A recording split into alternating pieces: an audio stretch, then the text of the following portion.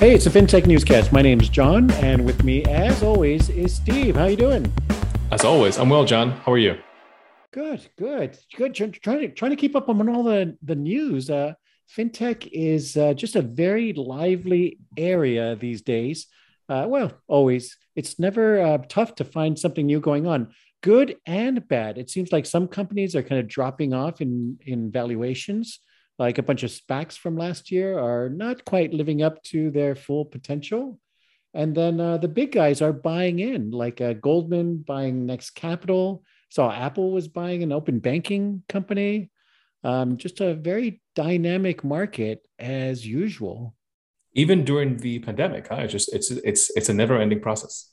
Yes, especially during the pandemic. Well, the valuations got away from a few companies a little bit, and we always talk about. Well, we don't always talk about, but there's always a lot of news about Amazon becoming bank-like, and they're in the news again for adding more stuff. So you have to pay attention to a lot of things to be a smart investor in the fintech world.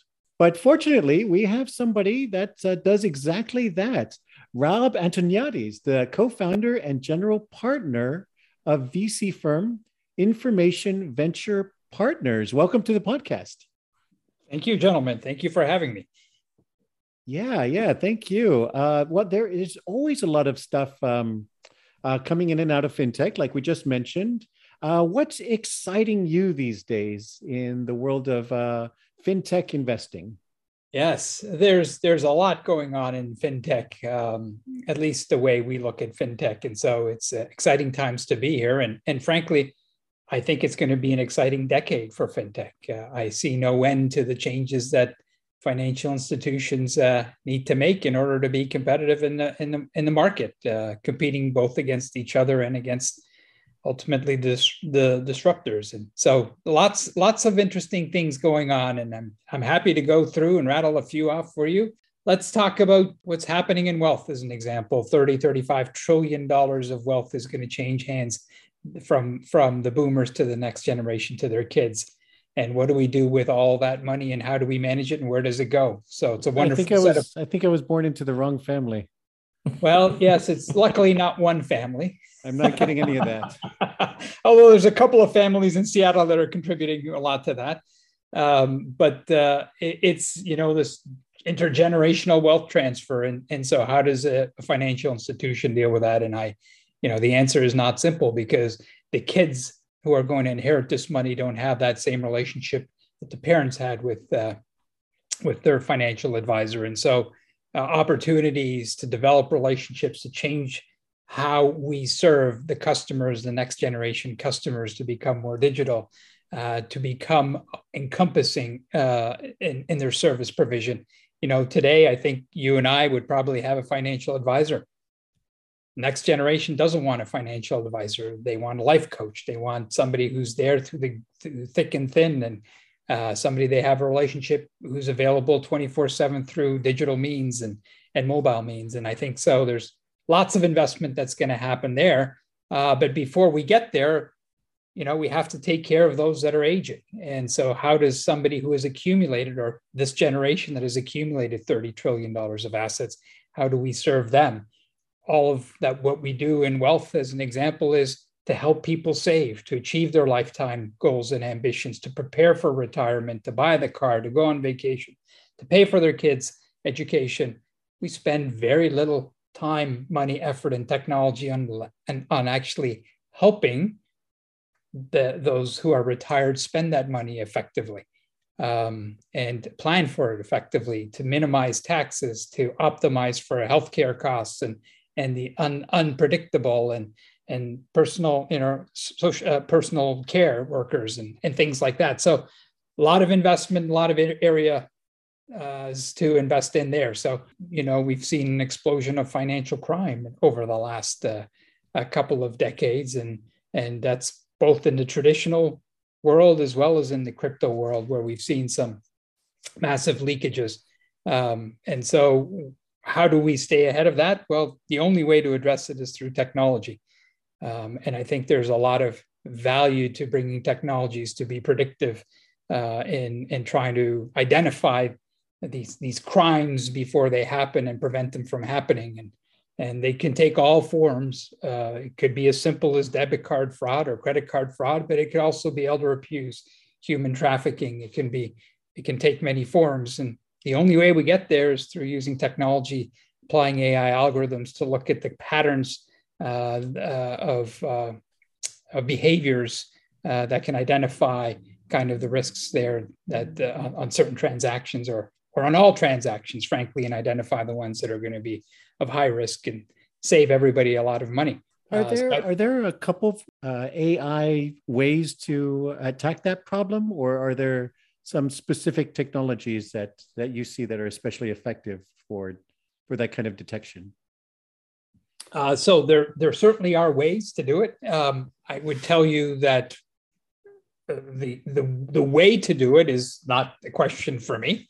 It's a question for the AI experts, but one of our portfolio companies, Verafin, as an example, used to do that extremely effectively. They built up a capability to continually sort of screen for new and more advanced ways of committing crimes. And so their AI algorithms were trained specifically to identify the patterns that each of those different crime vectors would take. And, so Rob, I understand that your company essentially invests mostly in very early stage companies, sort of at the seed stage, and I'm going to say A or before. How do you assess whether a company has the right technology and the right tools for you to make an investment at such an early stage? Do you go by the founder and the team, or the problem space, or what kind of rubric do you use to assess the potential of a company?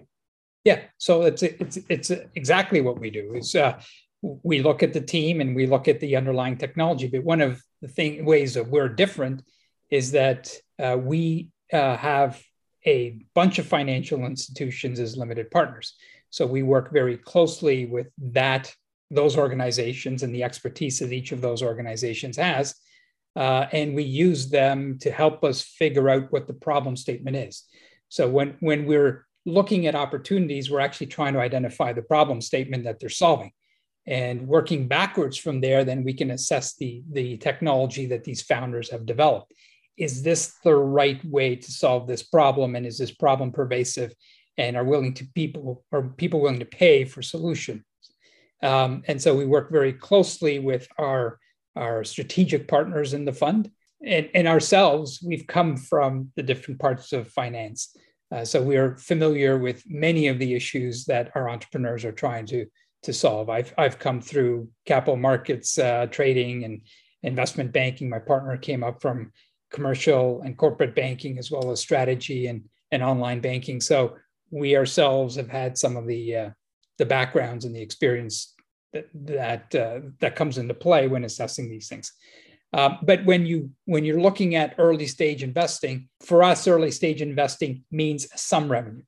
To others, pre-seed folks might mean pre-revenue. But in general, when we look at opportunities, there are enough customers, maybe it's a handful of customers that we can really talk to in detail to ascertain the differentiation of what is being presented.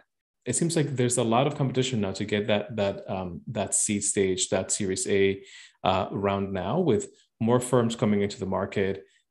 We talked about last week how Sequoia now has a program where they're actually going to become sort of an incubator, and of course you're competing with actual incubators and accelerators and the corporate stuff as well. So how do you maintain that edge in the face of so much money sloshing around right now? So I think we actually don't compete with all of those. I think our incubators, accelerators are partners to us because we use them to feed us opportunities, and we evaluate their cohorts, and we work closely with some of them, and we participate and do our bit to help those cohorts.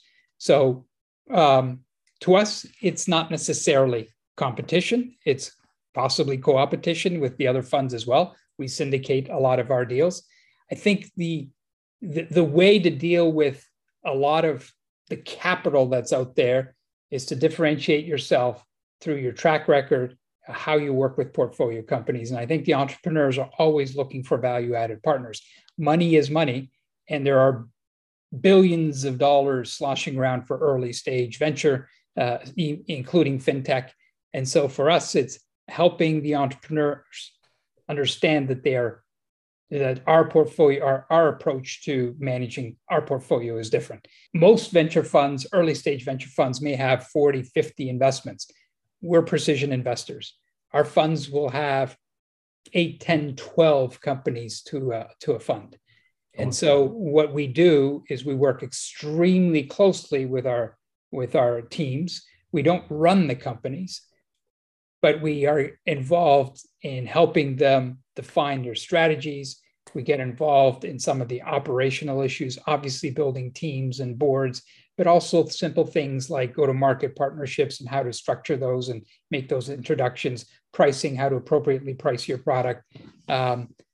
We also work very closely with our LPs to introduce these companies as potential vendors into those organizations. And when we have 5 of Canada's top 7 banks as limited partners, I think that's a differentiator, and entrepreneurs understand that.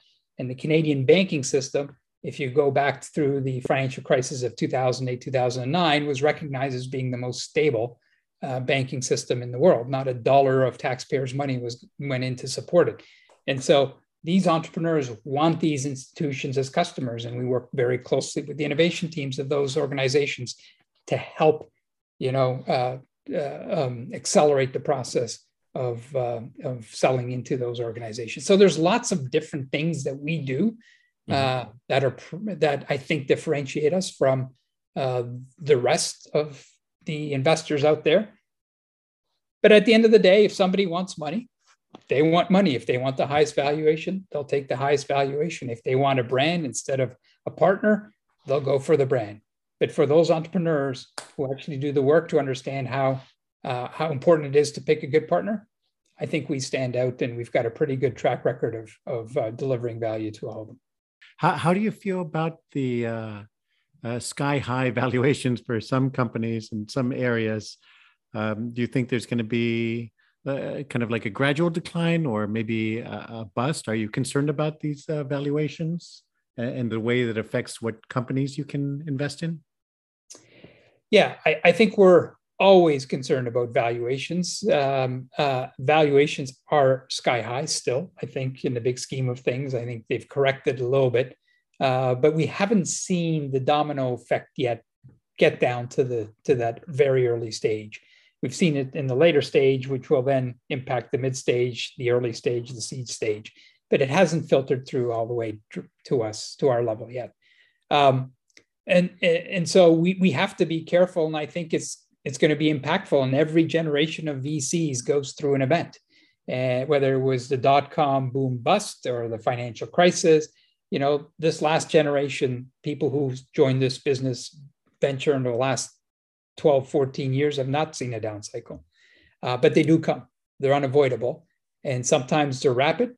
They're more rapid than we expect, but I don't think they're crashes. And I think there is a danger that we are kind of on that slope now. I thought COVID might be that slope, and I was absolutely wrong. I thought when that first hit us, the markets would adjust quickly, and they adjusted for a month and then bounced back to record levels. But those record levels weren't sustainable. And so, Steve John, that's what you're seeing is the beginnings of a correction. Hasn't filtered through yet. I know the flip side of that argument is there's a lot of money out there and has to be put to work. I understand that. And we saw a lot of money on the sidelines during the dot-com era when the bust hit. But when the market freezes, and people are reluctant to make investments that can make them look bad. There's still investments that get made, but certainly the pace at which we invest changes dramatically, slows down dramatically. And I think that's what we should expect at some point in the next few years, even though there's a lot of capital on the sidelines. I think that people will be much, much more diligent in the companies they invest in, and they will be much more disciplined in how much they pay. Everybody has a reality check at some point. We all have bosses, right? So unfortunately, I have daily reality checks. I can't get the it's the success part I'm trying to work on. Any tips you would give to somebody looking for venture money? Any common mistakes you'd like to see people avoid more?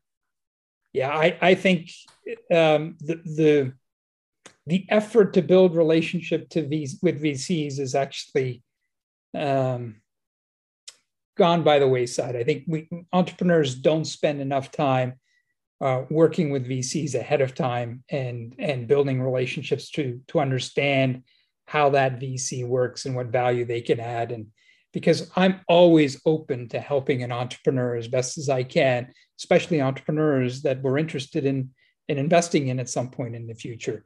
And I think that helps the entrepreneur evaluate the type of partner that they're looking for and the type of partner that you can be. And so my tip is, there's a lot of money out there, and there's going to be people who throw term sheets down on the table, and you're going to be, you're going to be possibly kind of taken by these term sheets and valuations.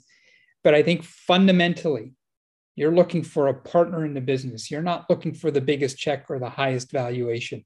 And so take the time, as crazy as it seems when things are almost instantaneous in the markets today, take the time to build relationships and evaluate your partners on the merits of being there for the next 5 to 7 years.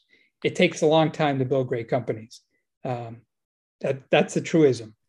Yes, there's possibilities for you to increase your valuation very quickly, but to build great companies, fundamentally sound companies, takes time.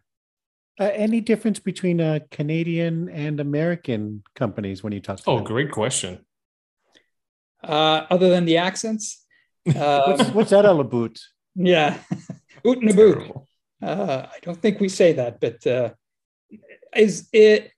I don't know if there is, to be honest with you, because the world is, there are no more borders. The blogs that the entrepreneurs read south of the border are the same blogs that the entrepreneurs read north of the border. The experiences, we're all getting the same data feeds. We're all seeing the same valuations. And so I think entrepreneurs act similarly on both sides of the border. Maybe inherently Canadians are more conservative. I think that is true. I think it's still true. But so maybe they take a slightly different view on what their value is, but I suspect that it's pretty much the same, at least the way they approach fundraising and how to build companies. There's so much info out there. I think if you look at Y Combinator, the number one or number two source of entrepreneurs is actually Canada. It's the University of Waterloo graduates. That's pretty fascinating. Interesting. On that same note as well, I know that here in the US, maybe like 3 years ago under the Trump presidency, there was a lot of consternation about the fact that maybe Canada was going to see, or the US rather, was going to see a lot of immigrants who, instead of coming to the US, would go to Canada because of their more open and flexible, not open actually, because of their different immigration policies. Have you seen that, the way in which US policy has affected how much talent you can attract as Canadians? Yes, we have.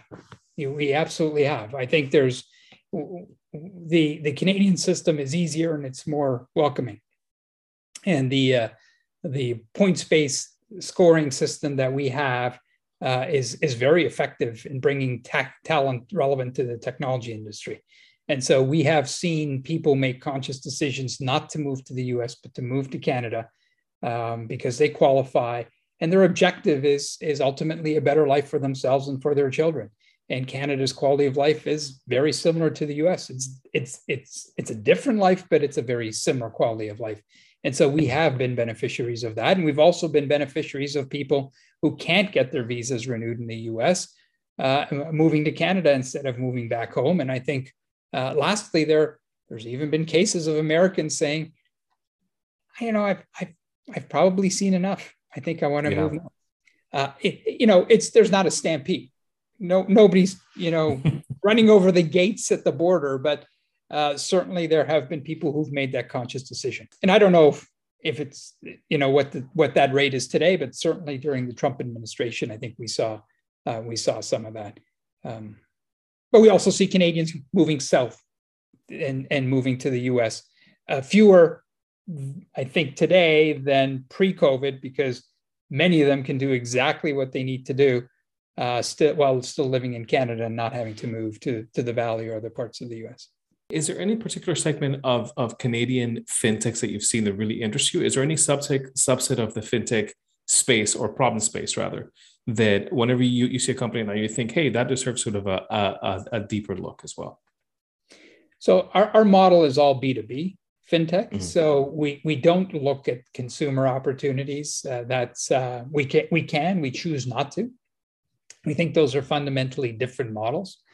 And so what we focus on are really the technologies that sell into the insurers and the asset managers and the capital markets organizations and the banks and the different parts of those organizations. And if you know the Canadian ecosystem, and you might not, the second largest financial center in North America is Toronto. It's after New York. It's not San Francisco. It's not Chicago. It's Toronto. And the second or third largest IT ecosystem in North America is Toronto. So we have a very good kind of melting pot of people with financial services domain experience who are looking to solve problems. And we've got wonderful technical talent here as well. It's true around the country as well, but specifically in Toronto. So there's a lot of technologies in and around the areas that have a concentration in Toronto. So a lot about kind of the back offices of banks, a lot around risk and lending, and there's a lot of opportunities within capital markets, risk scoring models, trading platforms. So there's a pretty decent community of companies that represent the broad fintech ecosystem. And so are there areas where we specialize? Yes. AI would be one, certainly have a concentration here in Canada, Montreal and Toronto, and even other places like Edmonton. So is that a differentiator? Yes. Do we look at a lot of that? We certainly do. Do we have other areas, payments, another area where I would suggest Montreal very strong. Toronto's got a good presence, but we've got companies. Our most recent investment is a payments company in Calgary, but also in Vancouver. Do we see a lot of banking as a service? I think we've seen a fair amount that's being developed here in Canada for application in the Canadian market and ultimately for the export to other markets. So we're seeing the same waves. We're picking our spots to see where we're most interesting, that are most interesting to us. How do you see the big tech companies? We mentioned Apple briefly, kind of jumping into some fintech, Amazon. You see Google and even the large banks, Goldman buying up a lot of fintechs. Everyone's a fintech now. Everybody's some are really investing. Visa, MasterCard buying a lot of fintechs. What kind of impact does that have on the ecosystem? What are you seeing out of that? It's only natural that these organizations would do it. One, they have the technical capabilities. And second, in many cases, they have the customers or access to the customer relationships. So it's a natural evolution for them to provide fintech. So I think that's here to stay. And financial institutions have to deal with it. With respect to Goldman Sachs buying things, I think those are decisions that each FI needs to make as to whether or not they're going to buy versus build. And I think we're going to see a bunch of that continuing to happen. I think financial institutions have realized they can't build everything themselves. Rewind the clock 20 years ago, they were probably trying to build most of it. Today, that's just not feasible. There's no way they can have access to that much talent, and there's way too much to do. And so they're working with third-party vendors, and if it's core to the platform, at some point they will want to own it, and whether they own it by buying it or building it, that's the way that decision gets made. So I think that's a trend we will also continue to see as each financial institution tries to find its place in the world. I think I'm missing one element of the question, and I don't recall what that was. Oh, well, I was just curious if that had an impact on maybe with the large amount of money, let's say a Goldman can can put into play, or an Amazon, if they can crowd out a space, or you think, well, if I invest in this company, they've got to go against some aggressive investing by established players in this area, or is it just too big and too spread out, and that's not much of a concern? I think each of those organizations is going to look at what is core to them. And does Amazon want to be a bank? Because if it does, it can easily become a bank by buying a license or applying for a license. But do they want the overhead, the regulatory overhead of being a bank? I'm not sure they do. Yeah, it doesn't sound like it. Yeah. And so you have to do that introspection as big tech and consumer-facing companies to really make a difficult decision, because regulatory overhead isn't getting any lighter. It's only more demanding. It's only, more intrusive every year. And so I'm not sure the right decision for each of these organizations is to become a financial institution, but providing some financial services with fintech partners may make a lot of sense. And I think that's probably the route that many of them will go, and they'll embed it. They'll embed it into their product set. And that's the way they will approach it. Or if they find that it's core, then they'll do something about it. So more like a lot of embedded finance, a lot of specialization in their areas, and not so much. Absolutely, well, it's a big area to dominate anyway. So lots of opportunities.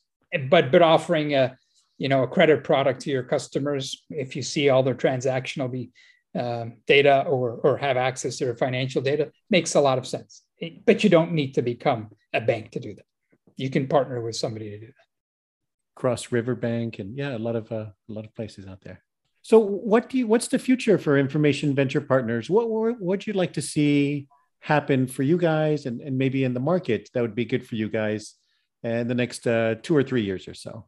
Well, it'd be great if all of our portfolio companies were bought for billions of dollars, but realistically, we're evolving our model as we always do. As I said, the themes have been generally the same, but we are kind of expanding the sub themes. We're expanding the team.